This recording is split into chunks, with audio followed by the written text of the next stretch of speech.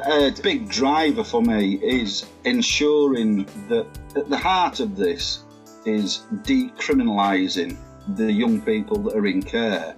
And I take quite a hard stance on anybody that's criminalised just because they're in care. For me, gone are the days where we measure things purely on frequency. And what we need to be doing is looking at risk now, rather than pure frequency. And that's by involving all agencies and making sure that all that information is gathered and shared in the correct forum. It's building that richer picture.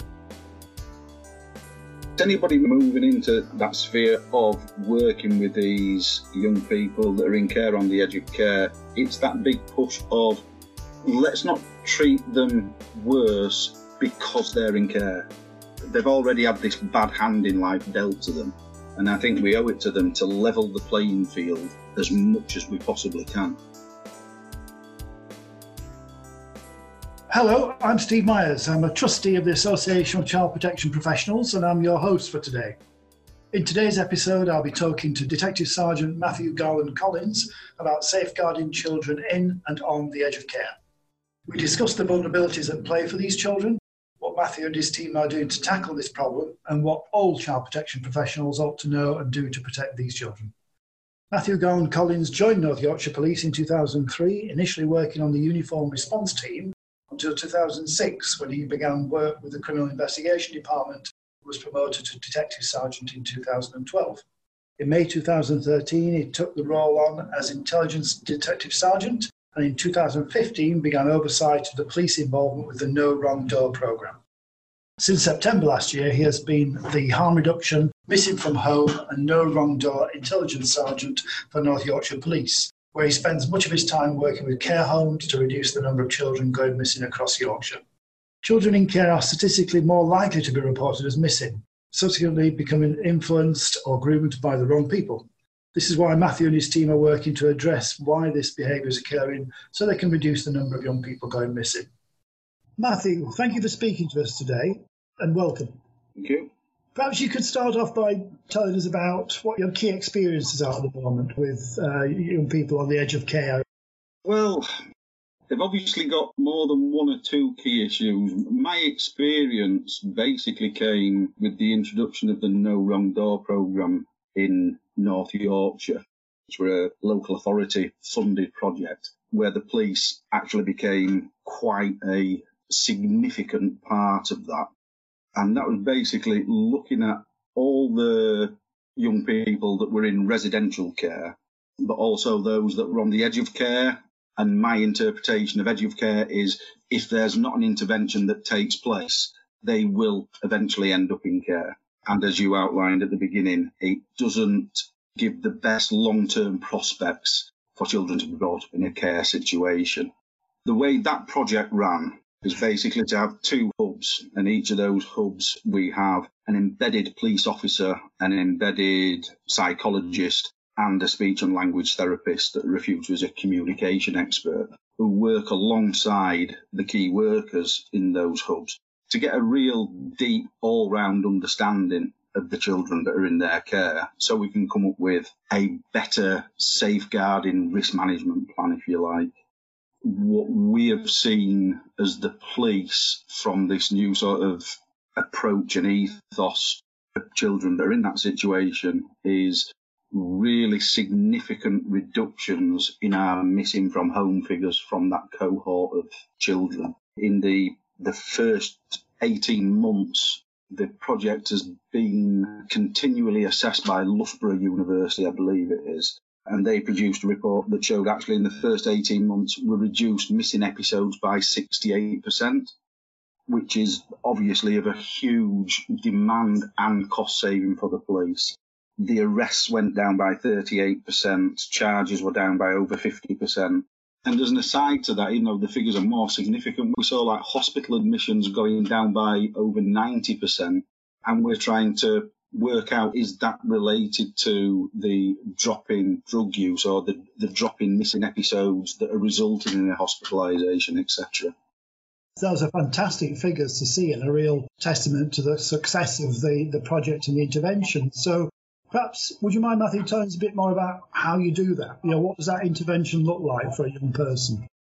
I mean, it's a continually evolving system, really.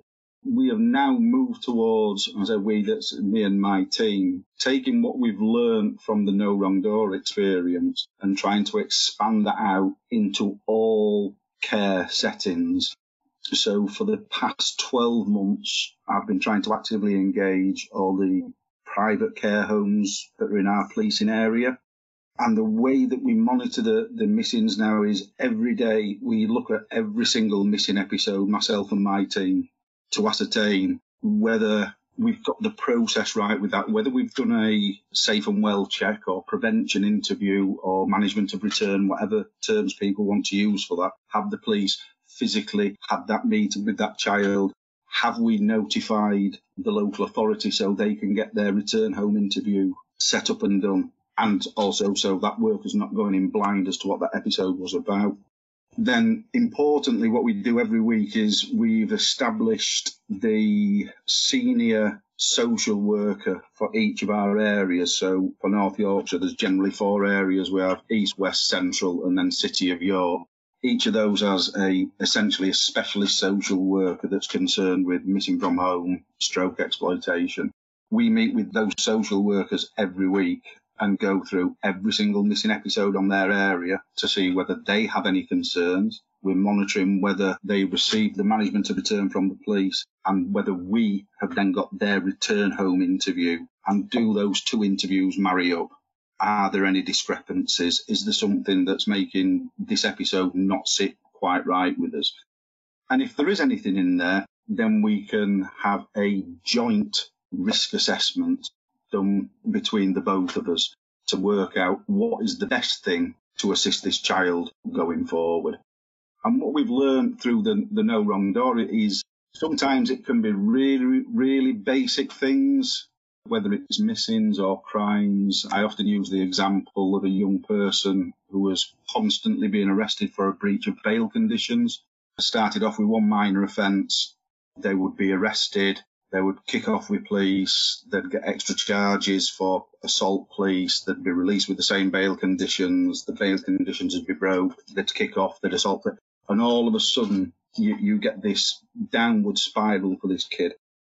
What it turned out were the bail conditions we were giving them were not to go to a certain road. They had no concept of where that actually was. You've got to remember, when these kids are in custody and we, as police, we say to them, these are your bail conditions, do you agree? They will agree to anything just to get out of custody. Sometimes they don't really understand. And on this occasion, it was the speech and language therapist who diagnosed this, if you like, took this young person to the road and said, from this phone box to the cinema at the end of the road, you're not allowed on this particular bit. And those bail conditions were never breached again. It was something as simple as that to stop that descent into criminalisation. Yeah, sounds a really good example, Matthew. It strikes me, it's something that appeals to me. It's very pragmatic, very practical, very straightforward, and sometimes that's what's needed. It is, and it's that education that's needed on both sides of the fence, because, to be fair, that's something on the police side that we've learned. Things are much, much better now, but educating the homes about what the limitations and expectations of the police should be. When should you report a child missing? And again, a very recent meeting that I've had with a policeman where a young person's been reported missing about 9 times in 2 months. And as we went through those episodes, actually, this person was telling them where she was going and why. She's 17 years old. She's not missing. She's just not where they wanted her to be at that particular time. No identified risks that anybody could see. And once we've established that, then you can say, well, actually, because of the police interviews and the return home interviews, and then the home will speak to you about that episode as well. That's 27 interviews in 2 months that this child has had that were totally unnecessary. And then we wonder why they're not keen to engage with any of us about talking about, well, what are the drivers for you going missing? Because this person never were missing. She was being a 17-year-old. seeing a friend's boyfriend, whatever it is. Yeah, that's one of the challenges that young people are looked after face, isn't it? They're not always allowed to have that, what would be a normal life. No, and a big driver for me is ensuring that at the heart of this is decriminalising the young people that are in care. And I take quite a hard stance on anybody that's criminalised just because they're in care. And again, you can take examples from your missing from homes where if you have 5 16-year-olds who have all told their parents they're going to a party and they'll be back by 11 o'clock, but they decide not to, and they stay in the park and they're going to drink cider and do whatever else they're going to do. The thing is that if they're in care, historically, the care home is very, very quick to pick the phone up to the police and report that child as missing. Now, 5 of them were in the same situation. 4 have gone home, been picked up by the parent, whatever, and been told off. Only the child in care has had a uniformed police officer turned up in a marked van, which this one new to me when I started doing it. It's really embarrassing for the young people, for the police to turn up for them. It's a real sense of embarrassment. But they've put them into the back of that van, they've taken them back to the care home, they've interviewed them. The social workers come round a couple of days later and interviewed them. Their key workers interviewed them about it. That's only happened because they're in care, and that's not fair, that they get that much magnifying glass on their life unnecessarily. It wouldn't happen in a family setting, so why are we making it happen to people that are already disadvantaged? I think the Howard League have almost proven beyond doubt that actually interactions with the police are very, very rarely helpful unless you're the victim of a crime, really, especially for a teenager. Yeah, and it does take me back, Matthew, to some years ago. I remember when I was a social worker working with young people in trouble, and occasionally I was asked to be appropriate adult on young people who'd broken a window at the care home. Yeah. The police had been called, they'd been arrested, and they were taken and prosecuted, charged with criminal damage. I'm not sure that would have happened if it had been a child in a family, their own family home. I think there's a different way of sometimes of approaching young people who are in care.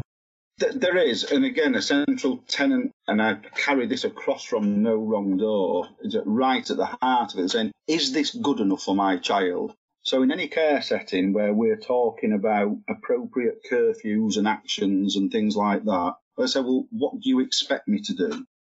My expectation as that child's carer is to have the same reaction as if it were your own child. Because most of us, in my circle of friends, most of us have got children. I've got kids that have, one's still a teenager, one's a bit more grown up now, but have they stayed out past a curfew? Absolutely. Have had an inappropriate boyfriend? Have they been out drinking and told me that they were going out to have jelly and ice cream? They've done all those things.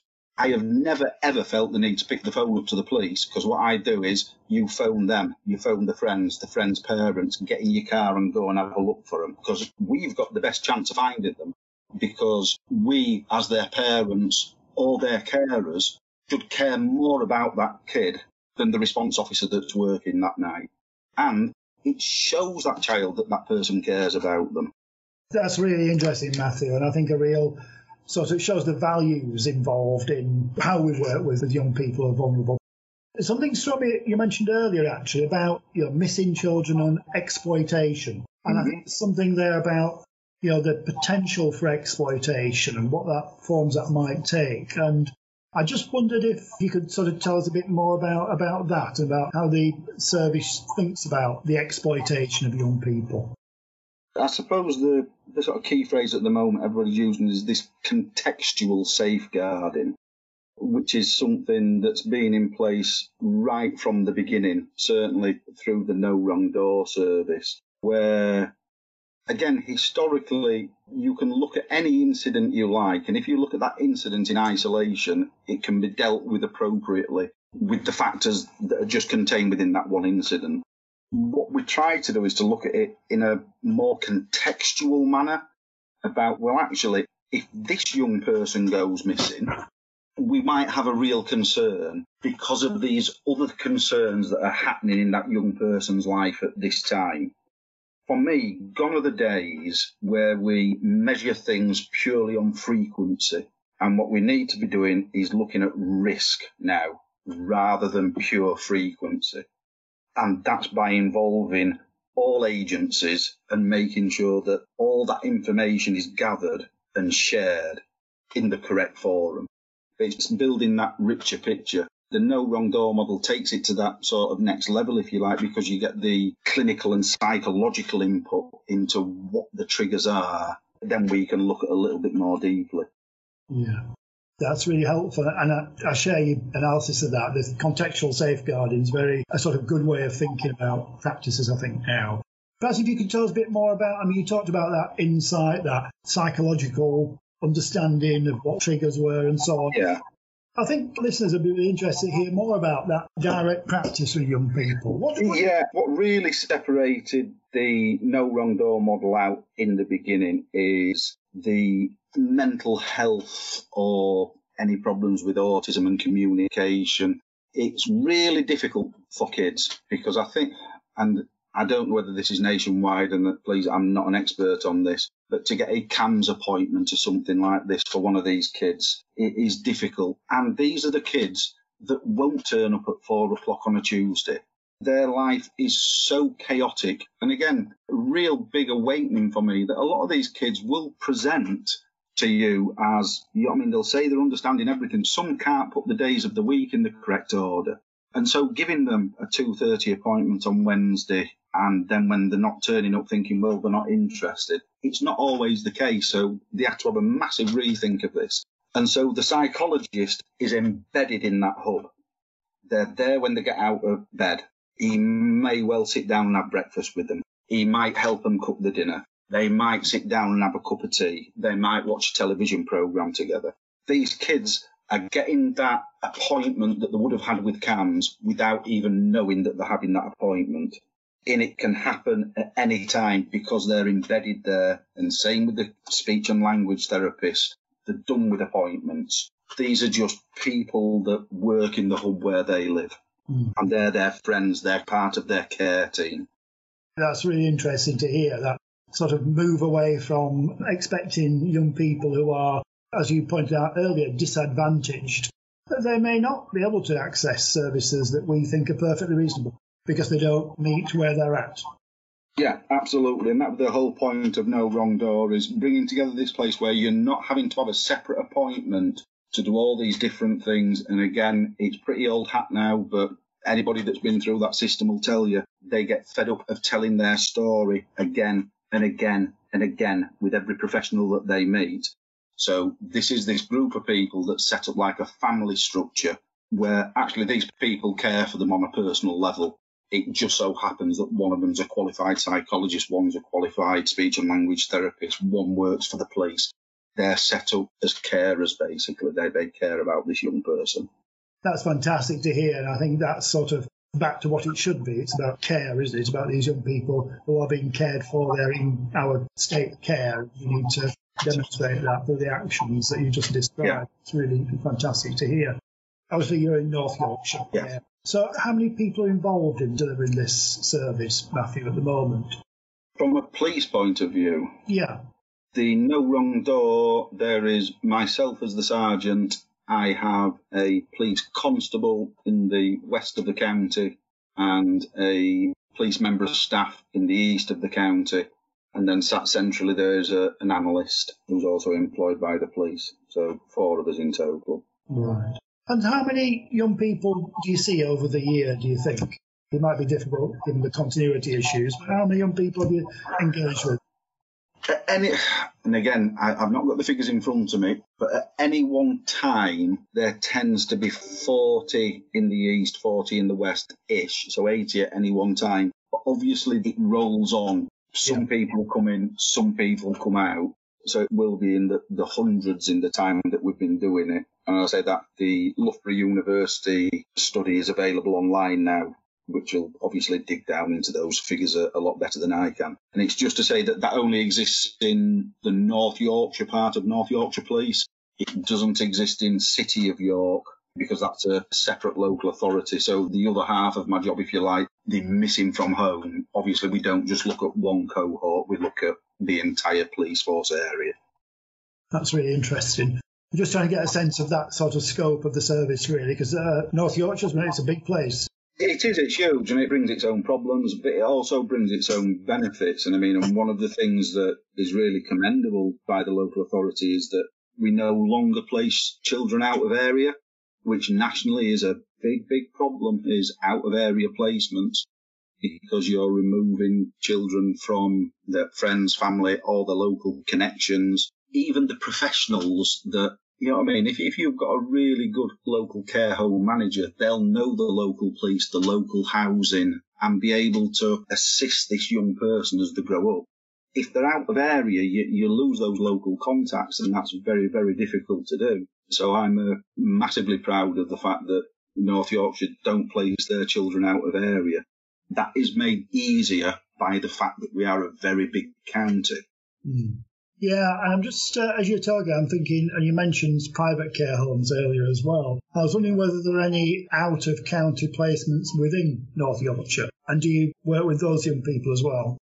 Yes, we do. I said that it's something that only in the last 12 months since I took on the new role, but I now have regular meetings with the private care home providers, because it dawned on us that we were getting a really good, by the weekly meetings with the social workers, we're getting a really good understanding of those kids. But actually those social workers are not aware of the out-of-area placements. And much as we'd like to, we don't have the capacity to forge those links with every social worker in every different region.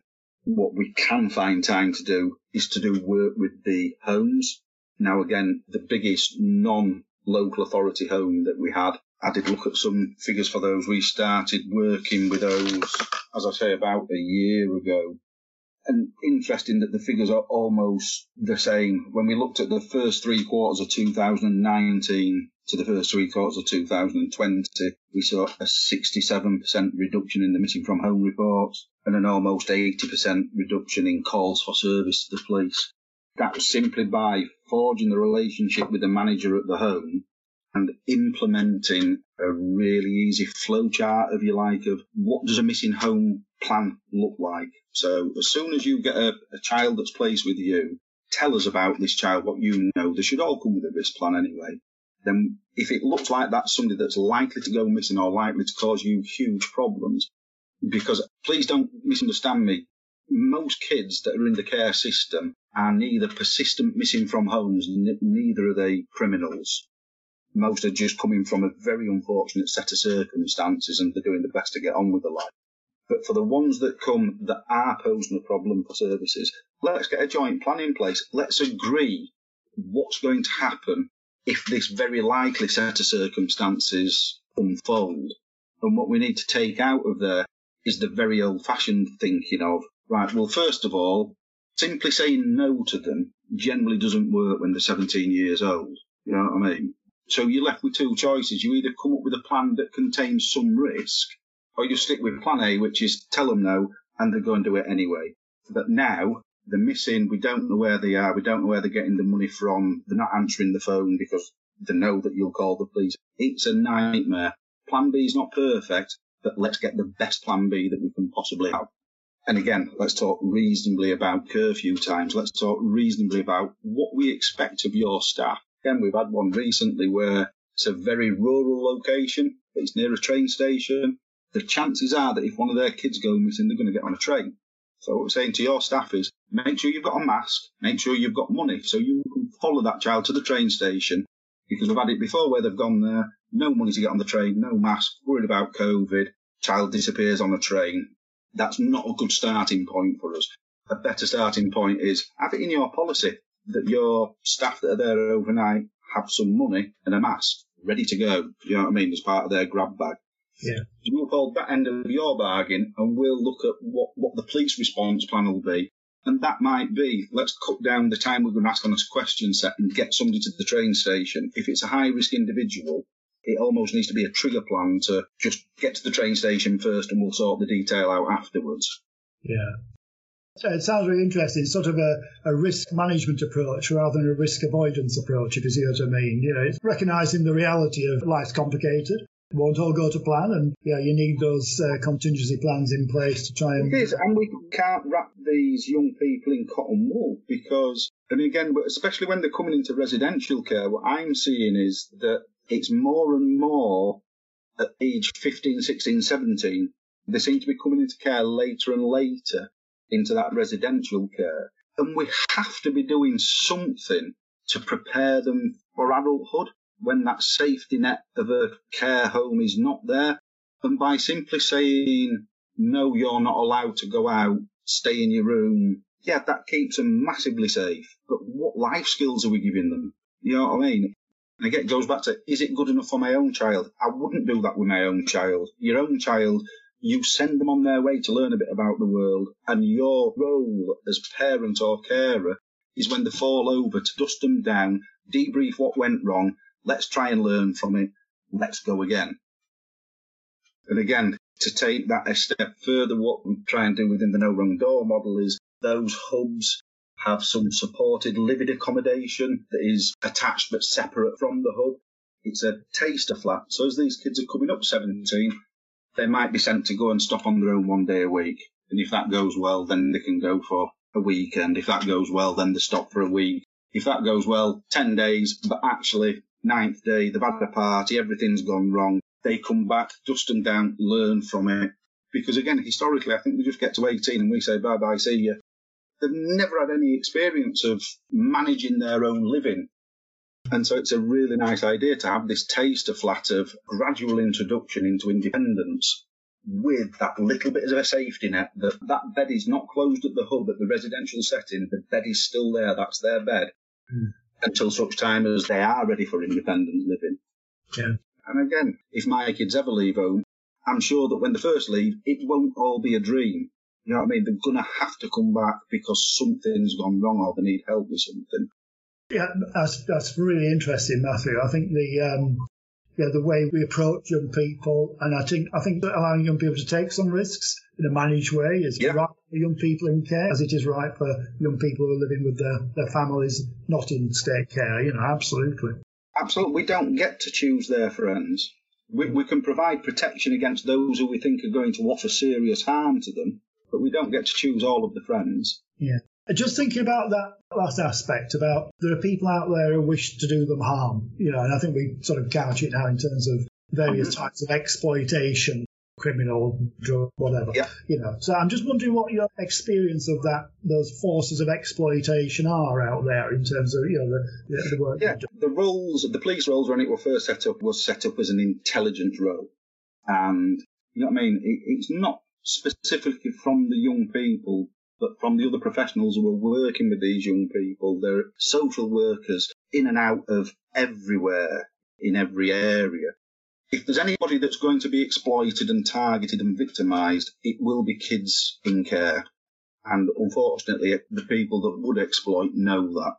I've said since we've been doing this job, it's dawned on me more and more that as police, we're not equipped to safeguard the young people as much as other people might think we are, but we can certainly enable that safeguarding by channeling the decision-making through the right specialists. What we are very, very good at, though, is looking at those that would exploit them, because usually behind any of those undesirable behaviours, there's going to be an adult connected somewhere. And that's where I'd expect my colleagues in the police when we say, actually, this person that's been missing 3 times and arrested twice in this area, it's that address. There's something not right at that address. We think that there might be dealing going on from here, or we might think these people are getting young people to go out and pinch bikes to order or whatever it might be.